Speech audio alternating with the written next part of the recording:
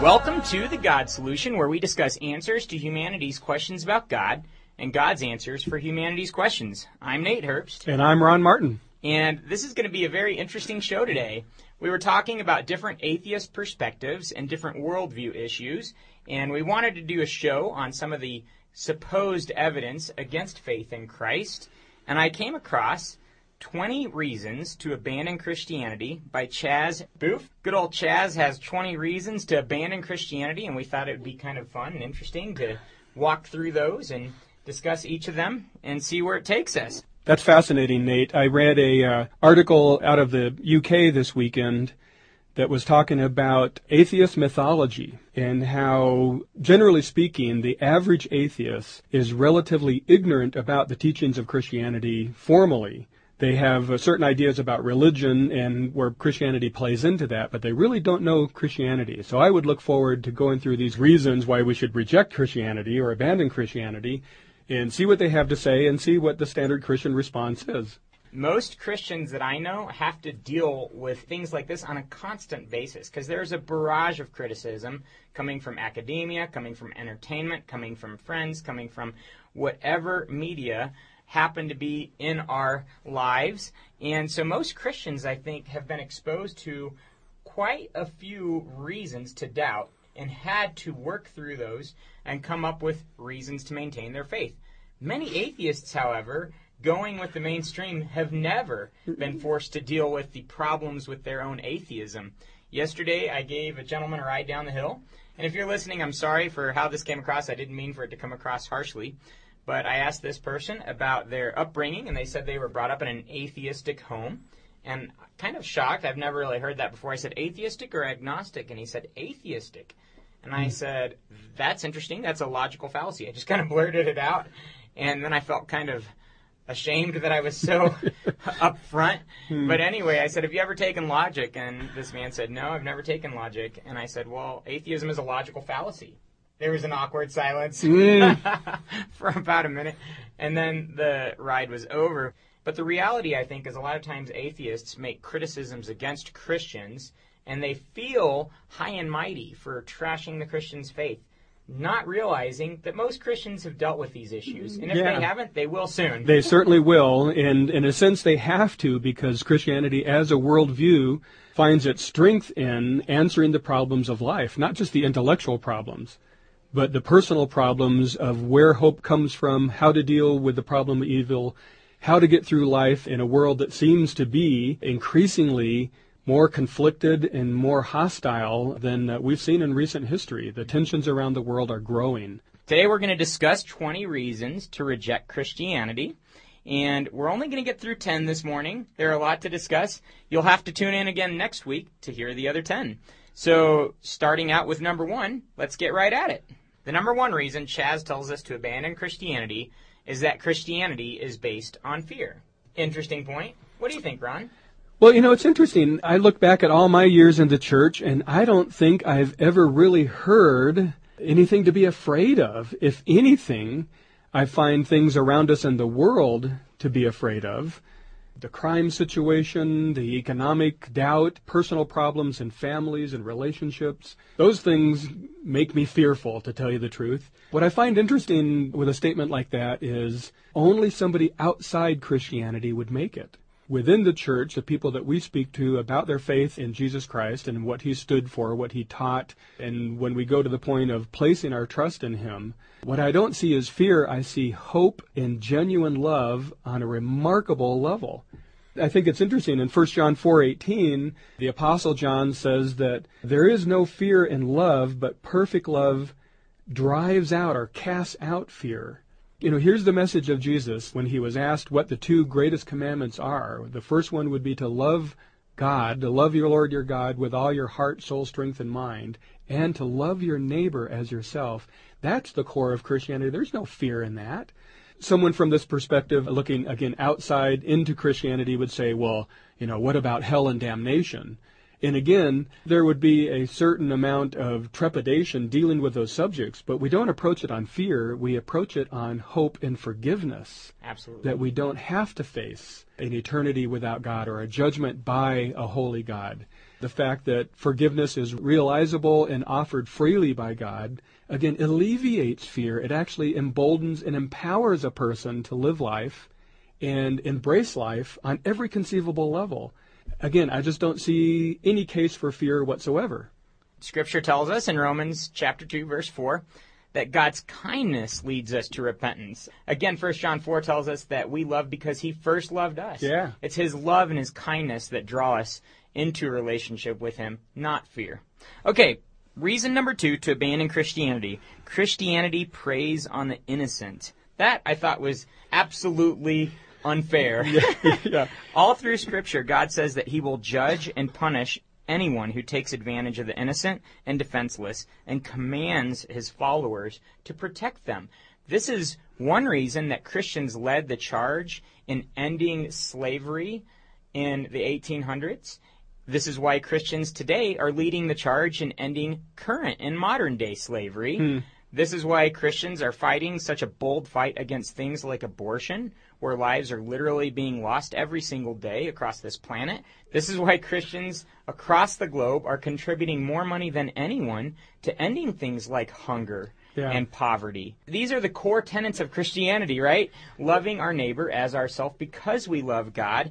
And the reality is, Christians do not prey on the innocent. Rather, we do anything we can to support the innocent and defend their rights. That's exactly right. Again, statements like this, I think, are made generalized without checking out the facts. They're made from a position of prejudice and discrimination. James tells us that religion that God our Father accepts as pure and faultless is this: to look after orphans and widows in their distress and to keep oneself from being polluted by the world. Doesn't sound like preying on the innocent to me. Nope. Okay, reason number 3 that Chaz tells us we should abandon Christianity is that Christianity is based on dishonesty. Interestingly, he misses God telling us that he hates dishonesty. There aren't a whole lot of things that God specifically says, I hate. He says, I hate divorce. He says, I hate pride. There are a few things like that. But one of those things that God says he hates is dishonesty. Christianity's central claim is a foundation on truth, not dishonesty. Remember Jesus' claim saying, I am the way, the truth, and the life. No one comes to the Father except through me. Truth is predominant in the Christian worldview, and a claim that human beings can seek, learn, and discover what is true is foundational to all we believe.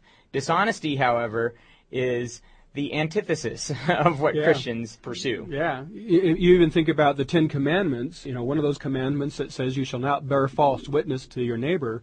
What it's really saying is you shall deal with your neighbor on a genuine, truthful level in all social affairs. Engaging in lying, engaging in deception or dishonesty was never an option in God's economy for the way people dealt with each other. Even Jesus said to speak frankly and candidly with each other. He said, let your yes be yes and your no be no. Basically, eliminate the double talk. I kind of have to look around and think if there's anything today that functions on dishonesty, it's the political system of promises that aren't able to be fulfilled, the social system that says, you can have things that you don't have to work for, that kind of stuff. There's so much dishonesty and deception built in our world. Why would we abandon Christianity that calls us toward truthfulness, frankness, candidness with each other, and holds that up as the standard of social interaction? It has no ground in my mind to say that that would be a criticism of Christianity. I can't help but recognize the hypocrisy and double standard to claim that Christianity is based on dishonesty while coming up with 20 reasons to abandon Christianity that are themselves extremely dishonest. A little bit of an irony going on here. It is. Okay, point number 4. Christianity is extremely egocentric. Egocentrism is not the same as religious exclusivism. We've talked about pluralism and religious exclusivism in past weeks, and it is okay to say there is a truth. Math professors do this every day. Chemistry professors do this every day. Physics professors across this nation do this every day. And they are not being proud or egocentric. They're just stating facts as they must be stated. Saying truth is true is not the same as saying I am great, which is egocentrism.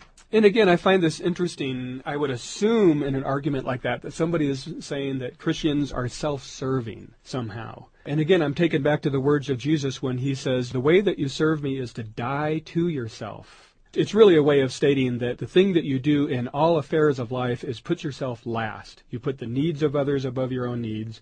You put the welfare of others above your own needs, both materially and spiritually.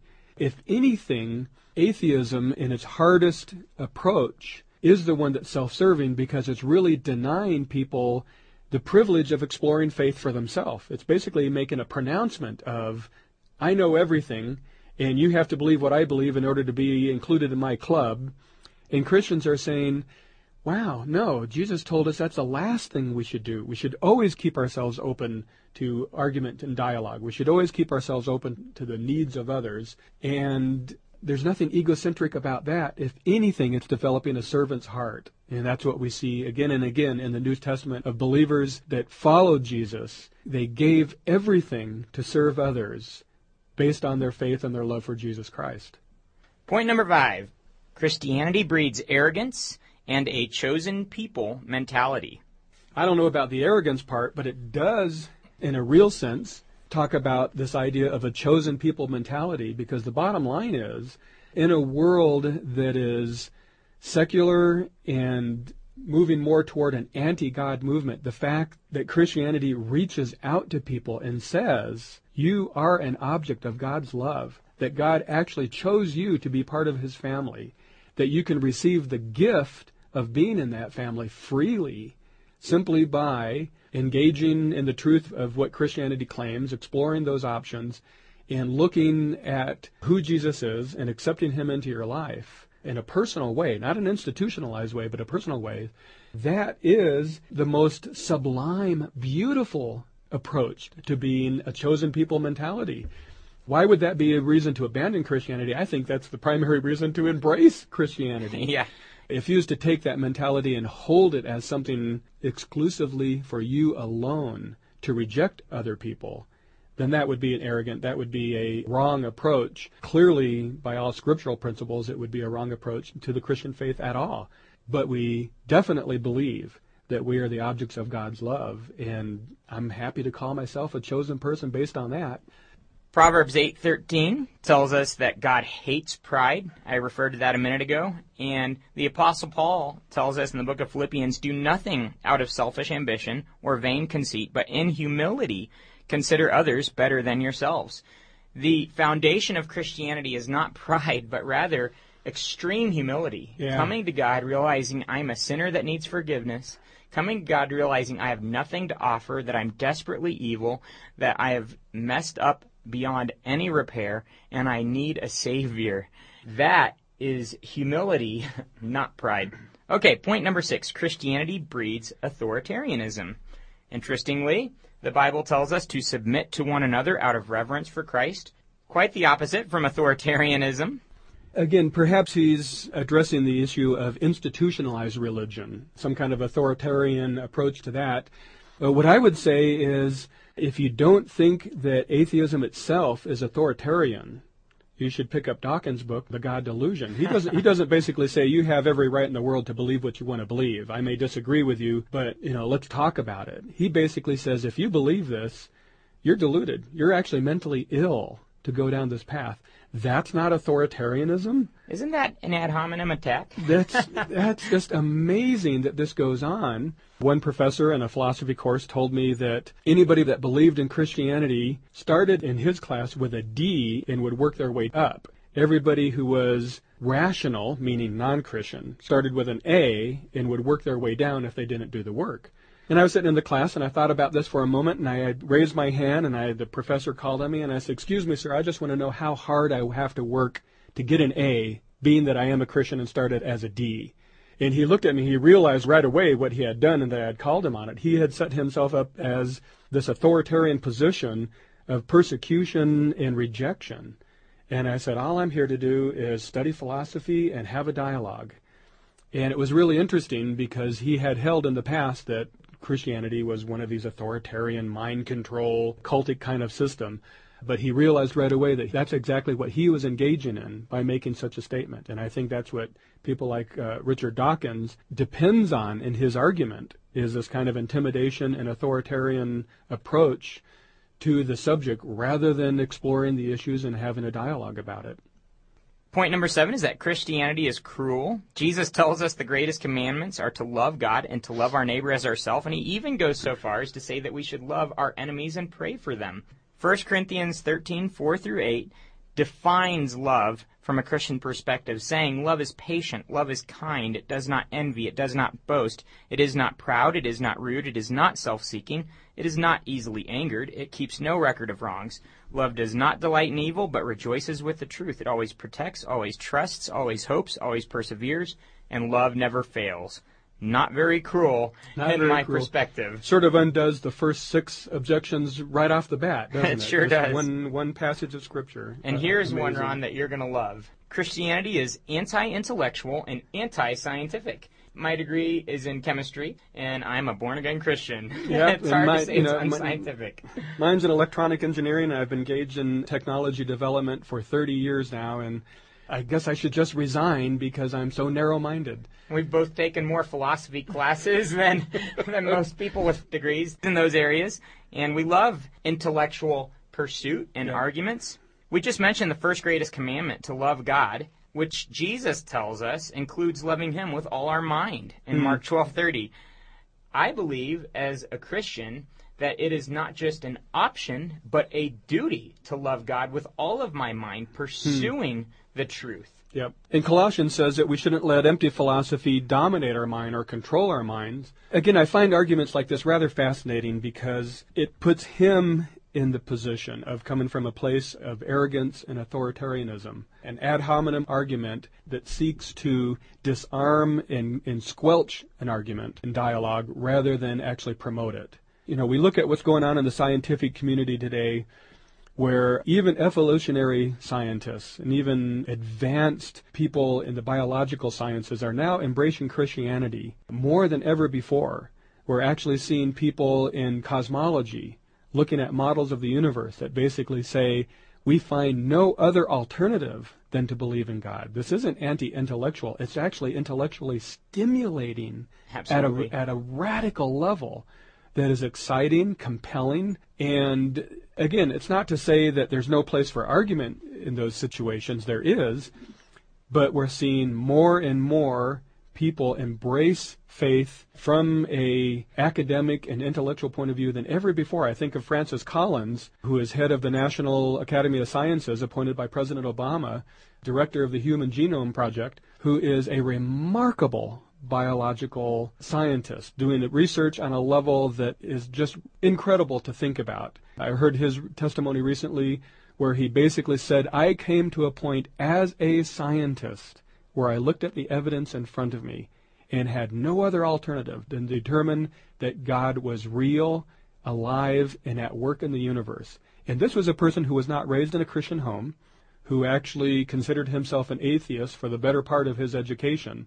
And then it was his research that drove him to the belief in God. But what you're missing, Ron, is that Dawkins has cleared this all up. As soon as you put your trust in Christ, you become anti-intellectual, regardless of your training, education, and academic pursuits and accomplishments. Anyway, amazing. And it was Dawkins who said in The God Delusion that it seems to be virtually impossible to account for human morality apart from religion and apart from the idea of God being real. I find that a rather significant contradiction in his own position. Of course, the favorite story is Galileo, how the church crushed Galileo because of his scientific pursuits, not realizing that that is definitely not the case.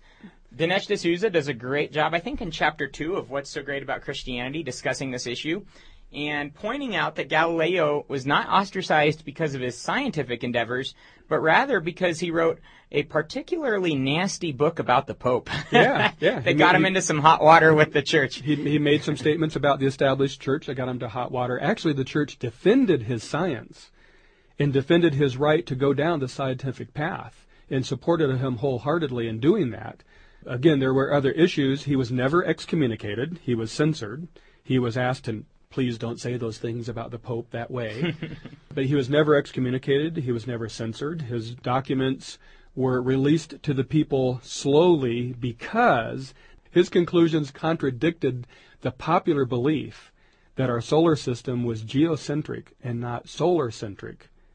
And the church actually asked him to slow down his publication of his research because the people weren't ready to receive it, and they thought that the people would panic. The church was looking out for the best of Galileo, the best of the people's interest, but it wasn't because he contradicted the belief of the church. They embraced it openly. Okay, a few scientists that have led the way for modern science that were believers. Galileo, of course, the father of astronomy and analytical science. Newton, the pioneer of modern physics. Descartes, the originator of modern mathematics. And Pasteur, the founder of microbiology, are just a few of the many Christians who have laid the foundation for modern science. Okay, point number 9, Christianity has a morbid and unhealthy preoccupation with sex. And I'm going to combine this with point number 10, which says that Christianity produces sexual misery. It's interesting how focused the atheists are on sex. I think it was Dawkins that said atheism is all about the liberation of the penis, if I'm not mistaken. Yeah. But anyway, I would say this. No, Christianity has a beautiful preoccupation with sex. Howard Hendricks says we should not be afraid to discuss what God was not afraid to create. The reality is that God created something that was very beautiful, very wonderful, and a great gift called sex. And Christians don't have any problem with sex. They have a problem with people destroying this beautiful gift. Yeah. Just on a side note, the book of Proverbs, again, chapter 5, verses 15 through 19, describe a Christian perspective on sex, saying, "Drink water from your own cistern, running water from your own well. Should your springs overflow in the streets, your streams of water in the public squares, let them be yours alone, never to be shared with strangers. May your fountain be blessed, and may you rejoice in the wife of your youth. A loving doe, a graceful deer, may her breasts satisfy you always. May you ever be captivated by her love." The perspective from Scripture is not that sex is a bad thing to be avoided, but that it's such a good thing that it should be treated with respect and admiration and kept good the way God designed it to be. I have a little acronym that I share when we speak on this at retreats and so forth. And the acronym is that a biblical perspective on sex is great and that a worldly perspective on sex is awful. A biblical perspective on sex is great because sex within marriage is grounded. G. There's a foundation, a commitment, security, stability, and safety. There's no fear of STDs, no fear of rejection. Sex in marriage is grounded and there is a foundation in which it can grow and excel. R. It is respectful. There's freedom to be yourself and accept your spouse for who they are. You're safe to experiment and you're able to grow together. E, there is equality in sex in marriage. There are two individuals growing closer and learning together, communicating, sharing expectations and desires. A, sex in marriage is agape love centered. It's selfless, unconditional love, serving and putting each other first, desiring each other's highest good, and there's no shame or regret. And finally, T in the great acronym, sex in marriage is time enhanced. A past that is shared, a present to enjoy, and a future to look forward to mean that sex gets better and better the longer you're married. So sex in marriage is great. It's grounded, respectful, equal, agape, unconditional love centered, and time enhanced. Outside of marriage, sex is awful. It is A, ambiguous. There's no foundation, no commitment. There's insecurity, instability, and danger. W, sex is weary outside of marriage. It's performance-based acceptance. It's not safe to experiment, and you're unable to grow in the relationship. F, it's factional. It's two individuals seeking their own ends instead of each other's, arguing with and misunderstanding each other. U, it's ungenerous. It's selfish and unconditional, using each other for your own desires, full of shame and regret, the opposite of the agape love that we see in Christian marriage. And L, instead of it being time enhanced, it is lost time, a past full of regrets, a present that is selfish and insecure, and a future that's uncertain mean that sex gets more painful and less satisfying the longer you're in the cycle outside of this marriage relationship. Now, when we look at these things, I'm reminded of a story. When I was engaged to my wife, I was asked by a coworker how I knew that we were compatible. And I said, I'm pretty sure that's not going to be an issue. And it wasn't. She told me, my boyfriend and I have been living together for 6 years, so we know we're compatible. And I said, what if he were to leave you? She said, that would never happen. That would never happen. I said, you have no foundation, you have no commitment. It could easily happen. She said, you don't know how close we are. It could never happen. Little did she know that within 2 weeks of that conversation, he would be running off with somebody else, leaving her after 6 years of lost time, destroyed, saddened, crushed. That's the reality of sex outside of marriage. It is not that Christianity has an unhealthy preoccupation with sex or a morbid preoccupation with sex, or that sexual boundaries are too rigid. Rather, that sex within scriptural guidelines is the most satisfying, exhilarating, and fun sex that you could ever imagine. Because God designed it, and He designed it to be great.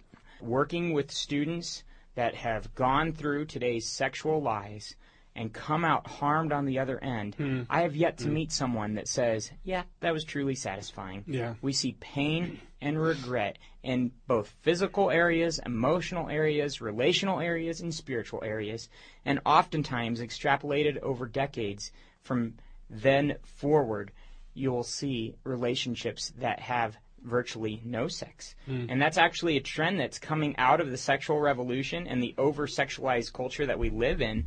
Is a predominant number of relationships are becoming what are called sexless relationships, right? Where people have burned this gift to the ground because of lies they've believed, and they are unable to enjoy it anymore.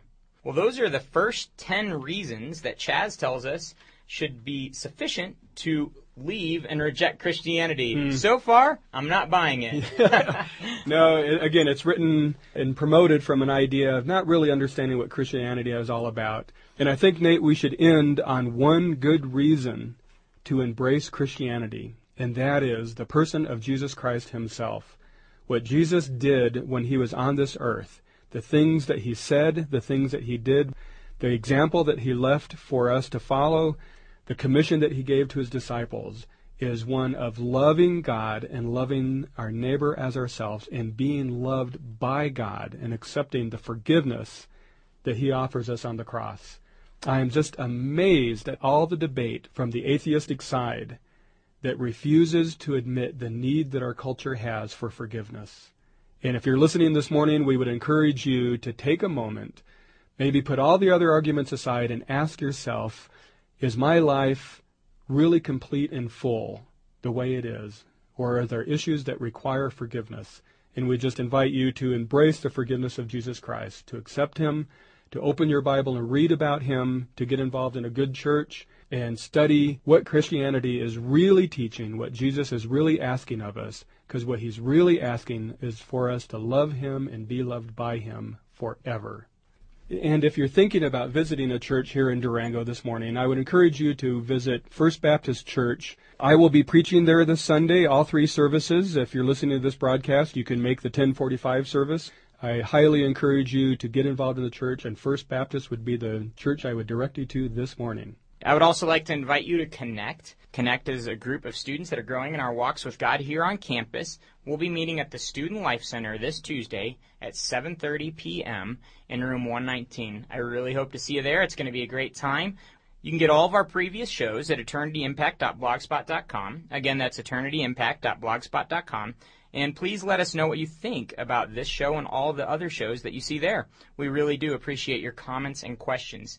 Again, this week we just shared the first 10 points that Chaz gave as far as why we should reject Christianity. We found that those 10 came up short.